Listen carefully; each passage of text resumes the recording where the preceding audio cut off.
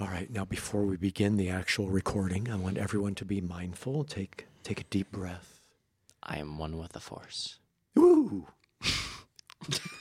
Really, Dan? I set you up and you go, woo!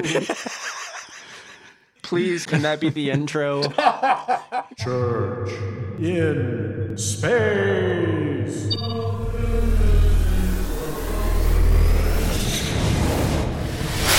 Welcome, everybody, to Church in Space. In 3D. Hey, we haven't done that in a while, and yet we got it on the first try.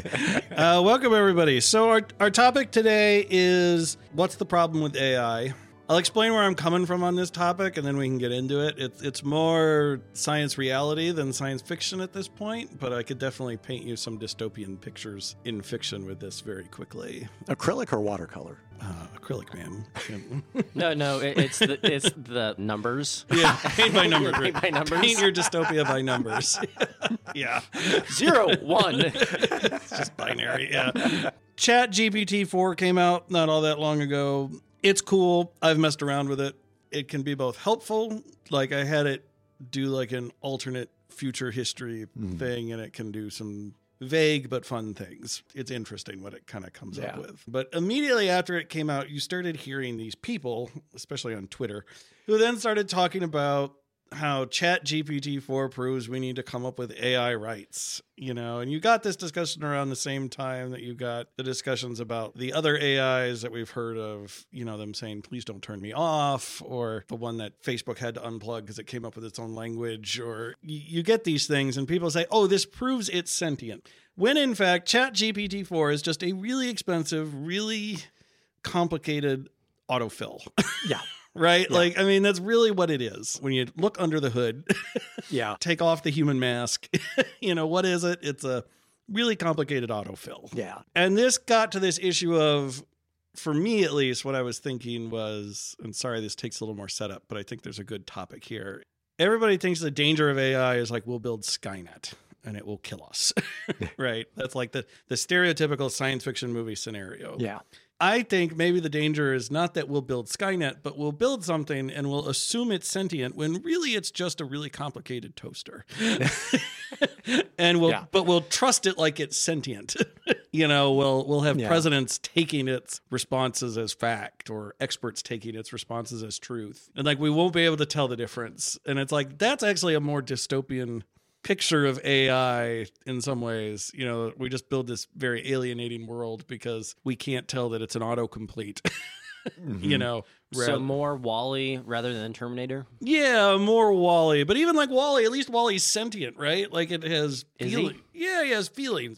That's love with Eve. Save WALL-E for the game. Yeah, save WALL-E for the game, right. Okay. We'll get to the game. No, but it's a good point. I did a geek thing for AI. I did a webinar. Surprising. Yes, shocking everybody. I think we can just assume that whatever you're doing is a geek thing. Okay. Well, we'll do. Okay. You can tell us when it's a cool thing. All right. I was doing a cool thing. I was throwing a football. I was playing a sport. You can do that? No. Okay. There is no evidence to say that is possible. But I went to a webinar from one of the major AI programmers, and we sat through the actual code, went through the core of the code line by line.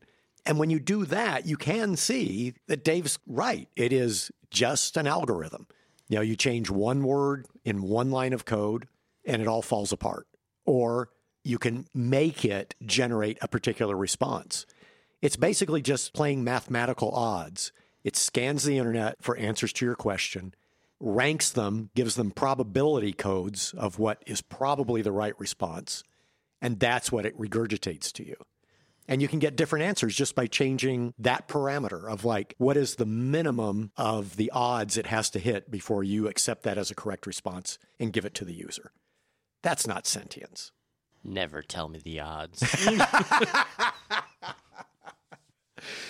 So I see that. Well, a point I want to make that I think may be interesting here is we may be victims of our deep cultural bias being Westerners. When you look at AI research going on in Eastern countries, in Asian countries, they're looking at it very differently. Where we're seeing dystopian outcomes, they're looking at the positive. That's where their focus is, on the very positive outcomes and how it can help the group, the majority. So, like in Japanese culture, would it be more using AI so you don't have to work like 80 hours a week? Is that usually what they're using it for? I think it's what it would come down to. Most of my reading was on how China's looking at it. No. I think in the end, what will happen is it will, like all technological innovation, it will, over the long term, produce long-term disruptions, but make lives probably better. Yeah. Like all the technological disruptions. And this has been true even in the days of the sabots. That's where we get saboteur. When factories in France. Factories in France. Sabot was a wooden shoe, and the workers would throw it into. Are you just quoting Star Trek 6, or like? No, is that actually true? This is actually because I know this is the line in Star Trek 6. Yeah, but I've never like. True. Research it. Ask ChatGPT. I know. So this is the problem. See, I'm Dutch, so like my people created the wooden shoes. Like, it was used as a force of destruction. Yeah. You see, even that simple technology was a disruptor. Let's just all be Luddites. Yeah. Interesting you say Luddites. The I very derivation of that word. specifically use that word, Dan, and we're not going into it. But every time we have technology, it is disruptive at first. Yeah. But as far as people goes, it ends up creating more jobs than the jobs that it eradicates. No, right. I mean, productivity increases are good. Yeah. And, yes, absolutely. Yeah. I mean, you can also say the internet, it was just a precursor to the AI in the sense of we should kill it. Yes. Go back in time and kill Al the Gore. internet before it grows up. Yeah. Yes. Right. I mean, it's just the father of AI at this point. Let's be real. AI is the next evolution of the internet. Yeah. The internet is the digital Eve. I like it. The mother of all AI. Well, yeah. I mean, Nah, there's some really bad stuff on the internet. I would think it'd be a lot more male than female. God help us. I mean, yeah. I think there is like a perspective on it. I would say, I think the dystopian nature of it comes into people mistaking a fake thing for the real thing. I could see a world where like Chat GPT 9 fools people into thinking they're emotionally intimate with this computer program, when in fact it's just you're emotionally intimate with your text messaging app. Does that make sense? Like, It does. It's like just it's emotional self-pleasure ultimately. yeah, right. But like you could see like community, like there being real experiences of alienation because people are unable to tell the difference between real personality and not. Yeah. Right. Well, I mean, two quick things. Thing one, wasn't that a movie? Yeah, there was about a guy who like fell in love with his phone. Yeah. Yeah. And I think like that's actually a pretty dystopian movie. Or the new Blade Runner movie, right? Like he's in love with this program. Right, the robot is in love with this program that like is bought from the big company, and it's like and for it to be more intimate with him, he's got to buy the extension. You got to buy the expansion pack for it to be more intimate with you. There's so many ways to take that. I know, Wow. but like I could totally, where it's like Amazon selling lonely guys like digital wife who aren't real human beings. They're just their dialogues Chat GPT 12. I mean, let's look. We're talking a couple of years from now. I know. For that. Well, right. We're not all that far from, which is why I think it's pretty dystopian. Yeah. It's because have you seen Samsung's humanoid bots? No, I haven't seen them yet. Yeah. If you think digital clones, avatars are scary for how well they replicate real people, you should see Samsung's beta of their humanoid robots. To trigger the uncanny valley Oh, response. man. It really is. It is uncanny how much. About the only way you can tell is that they only have a limited number of facial expressions, so they tend to cycle through. Like if they're going to pretend they get your joke, their wry smile is exactly the same each time, and a real human has variety. Right. Have we talked about on this show about how creepy the concept of uncanny valley is that it exists? Yes. Yeah, we did bring it up. Yeah, okay, good. that was the last time we talked about AI. Yeah, good. But that gets to your point, right? If you fall in love with a robot, you're really falling in love with the programming inside the robot. Right. That's what's responding to you. That's what's giving you your emotional feels Right. and replicating them. Yeah. You I know? think there's a great short story to be written about a presidential candidate who runs for president and only responds in ChatGPT 45 responses. The entire Dan, like, are you thinking what I'm thinking? Same as we're always thinking, Drew. Okay, how do we get this into the New Hampshire primary? it's like he just has an earpiece and he's just like spitting out whatever ChatGPT 22 or whatever it says. It would work because now that I think about it, ChatGPT's responses I always thought of as being too academic. It's like reading someone's dissertation, and that it says the same thing over and over, Yeah. just in slightly different ways. But politicians do the same thing. Right. Okay, It so would work. basically all we have to do is feed ChatGPT, West Wing, and Veep, and then we have a candidate. It's got to be someone from like Ohio or a Midwestern state that's moderately educated. And it's got to be tall. That's the trick. They got to be Yes. tall, you know.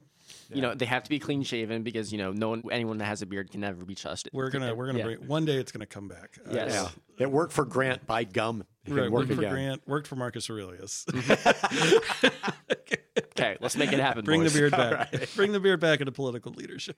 Anyway, getting back on topic about the distinction between sentience and non-sentience. I mean, we can't even figure out the difference between fake news and real news. At I this know. point. Well, that's what makes So- this. That's what makes this genuinely scary to me. Is like we have a tough time distinguishing reality from non-reality right now. Yeah, yeah. You know, we have a tough time distinguishing propaganda from truth. And if we program a really complicated autocomplete, I don't think the fear is that it'll kill us. I think the fear is that people won't be able to tell the difference between reality and non-reality, Yeah. reality Yeah. and programmable fakeness. You know, like anyway. So that's my thoughts on the actual fear of artificial intelligence. Yeah.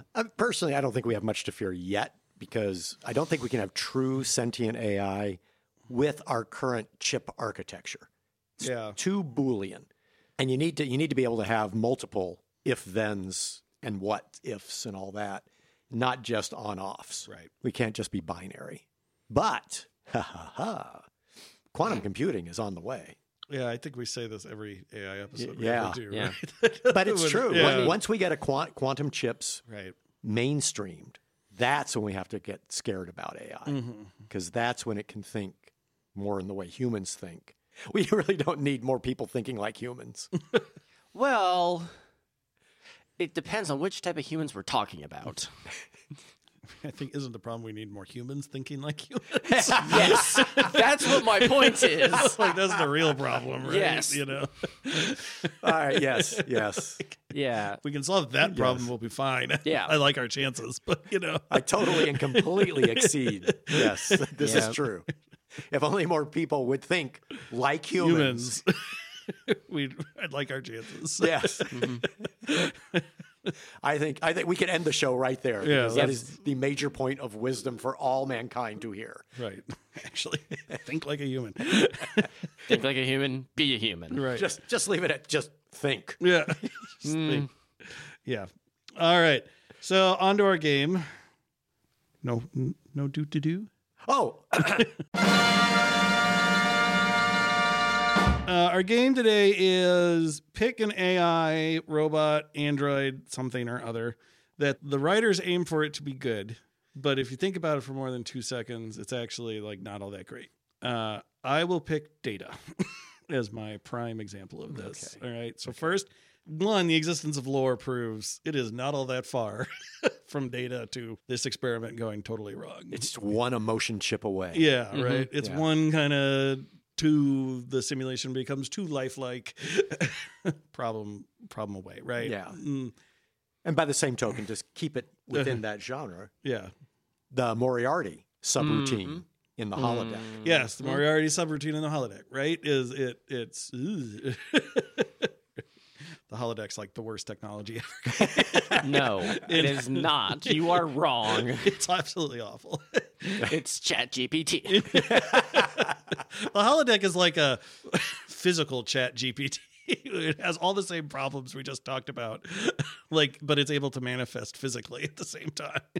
Well, not really. It's just light. Yeah, but like it creates a simulation that is hard to tell for many people. Barkley, you know, like from reality, like you know, and Geordie, yeah, when they had that, because that was a really creepy episode. creepy but Which important. one? I Which know. one? I'm thinking of the one where he falls in love with the Enterprise designer's hologram. Yeah, the Daystrom Institute. the The Daystrom programmer You of the mean, Daystrom not the Institute. second one where she actually shows up Yeah, on the that ship. one's also very That one creepy. was worse. Right, that was worse. Yeah, that's a very. But it was a logical follow-up. Oh, absolutely. To point out the ethics of what Geordie had been doing. right. You know, which now that we have AI avatars of real humans, Yeah, is a very, we got to face this ethical dilemma. We got to face. Anyway, so back to Data a second, right? Like, second of all, Data's given this programming imperative, which is actually, if you think about it for more than 2 seconds, it's actually an awful thing to give a living being, right? Which is, become this thing you will never become. He's given this imperative to become more human. But it's all, I mean, to use Lutheran language, since this is a theology podcast, it's all works righteousness, right? Which you never achieve, you know, which is the whole point of works righteousness. Like, you never actually get there, right? Yeah. You can never actually become, first of all, more human, right? Like, the more there means that you'll never actually get there. You're just kind of gradually getting closer and closer to a goal you'll never achieve. And then he's not human, right? You know, functionally, right? Can we?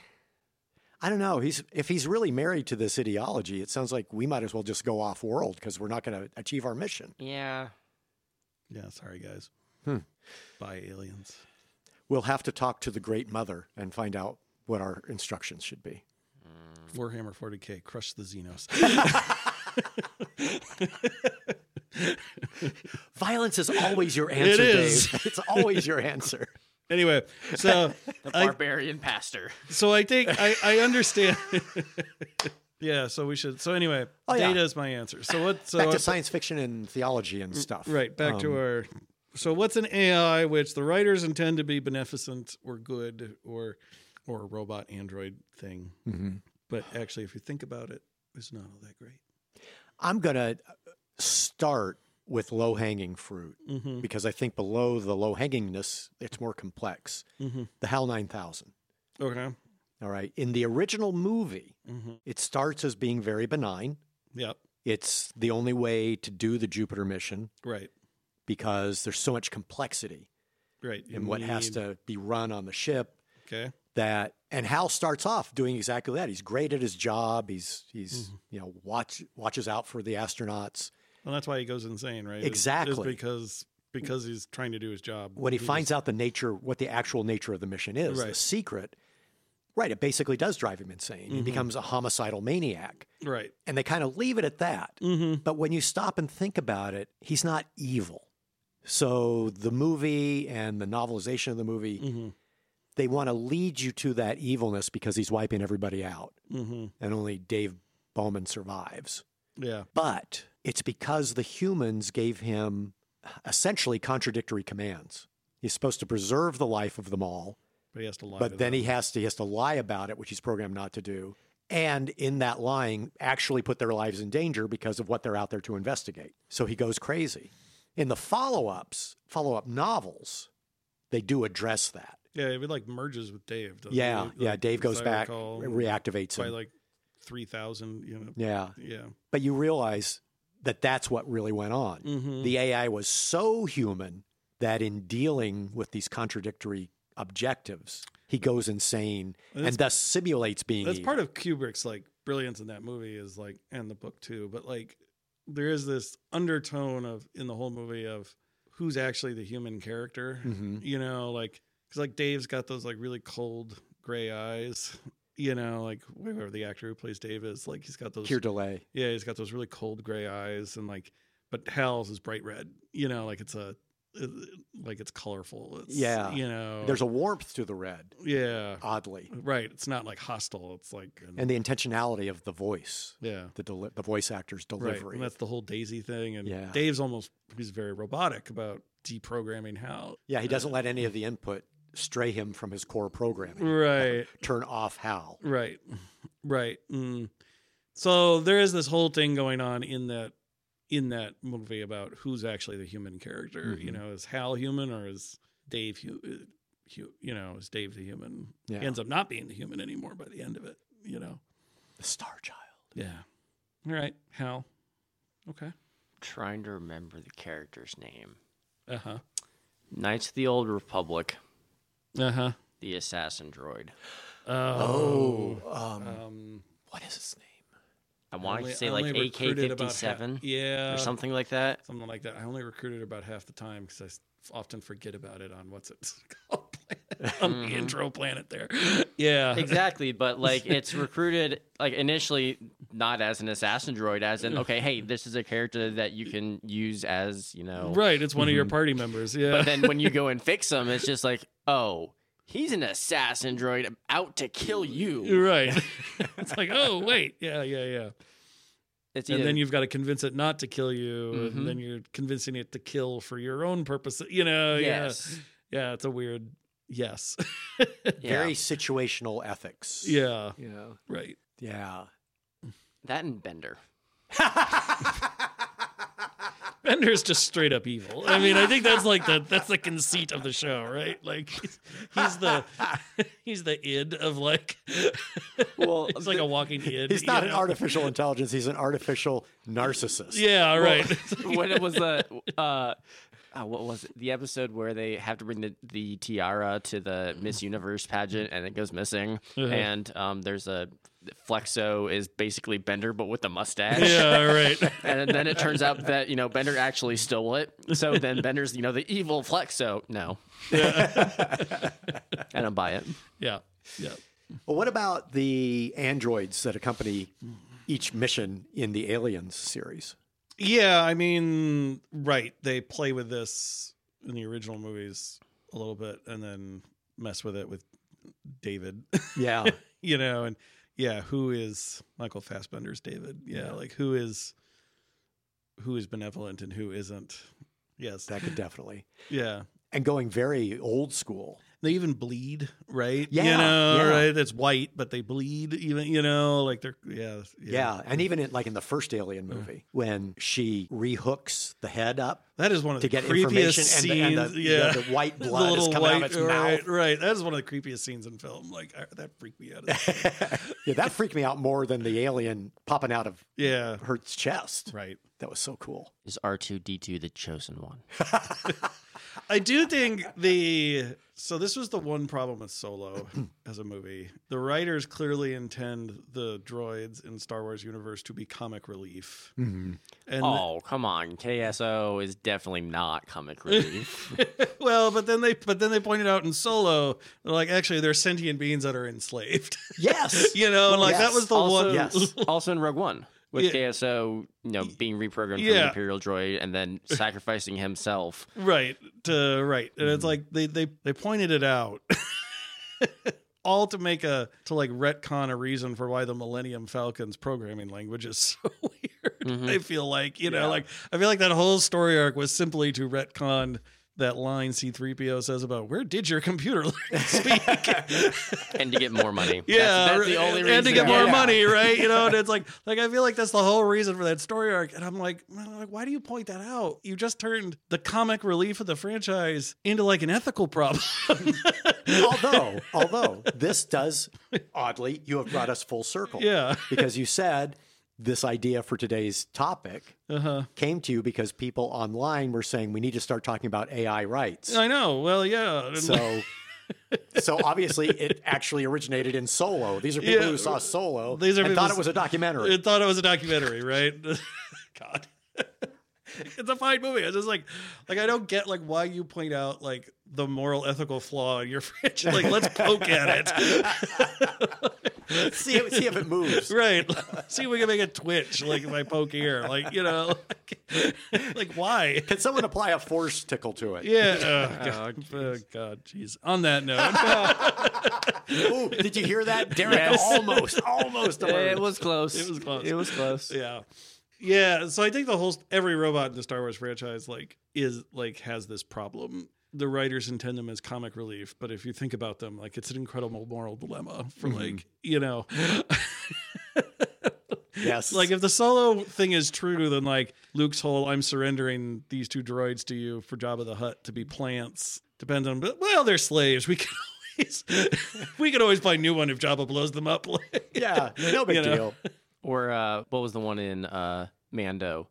The assassin droid? The assassin droid. Right? No. Well, yes, that one. But in season 3, the red one, the red astromech.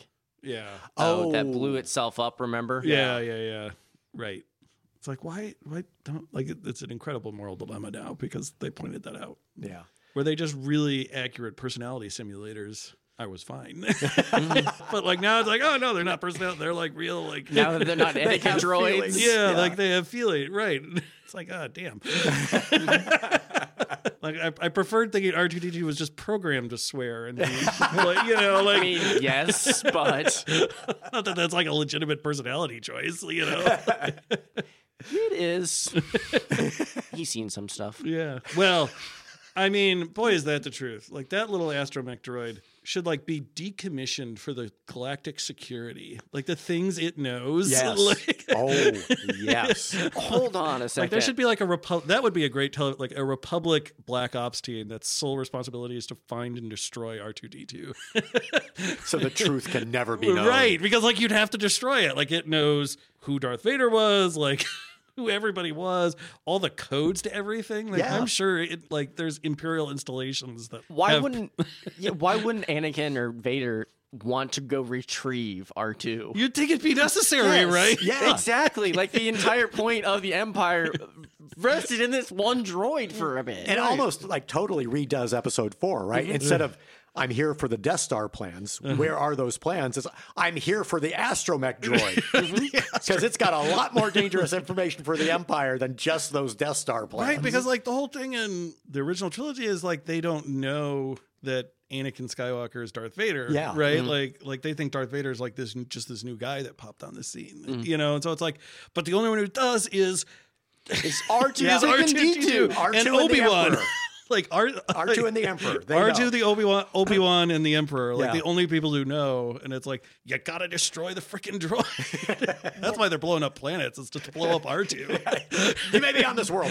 Yeah.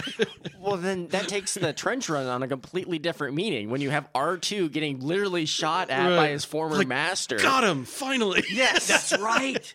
That's right. That wasn't a missed shot. No. Yeah. That was dead on. That Yeah. was what Vader was actually going for. They rebuilt him. Yes. We have uncovered the great conspiracy in Star Wars. Star Wars, the whole The series. only one. The whole series is really just a really big like computer security operation. Yes. Like, It's the hunt for blue astromech. Right. That's what it is. Like the Emperor's like, look, you need to clean up your passwords. You have to change out your astromech every 30 days. Right, like you need to change your email address. Like, and you need to find that little astromech droids that has the passwords to all of it. Vader, start doing Annie Darth 1 as your password for everything. Right. I hate sand too. Yeah. Star Wars, an R2 story. Yeah. An R2 story. It really is. Like The astromech saga. Mind blown. would make a great TV show, right? Like it would be a great comedy. Like Instead of R2-D2 like outwitting like Republic commandos like all over the place. Instead of Bad Batch, it's Bad Droids. Yeah. Bad droid. What you gonna do? It would be like A-Team but for droids, right? You know. With R2-D2 The as R-Team. with R2-D2 as Hannibal. Oh, he's beeping. I love it when a plan comes together. Yeah, right. Yeah. R2's really like our Daniel Orlov in the robot series, how he ends up being Yes. eternal and a god, basically. Asimov's robot series. And that makes sense because with each new Star Wars movie, we see a new ability that R2 has. Like I those mean- floating jets out of the side of his legs would have been really helpful several points in the Yes. original series. Yep. Can you say Dagobah? Yeah, right. And on that note, we will end here. This has been Church in Space. In 3D. See you, folks. Hey, Dan, Yeah, Drew. did you remember to hit record again? No, I only force tickled the button. Just have ChatGPT generate the whole dialogue. I'll program it in and get back to you. There we go.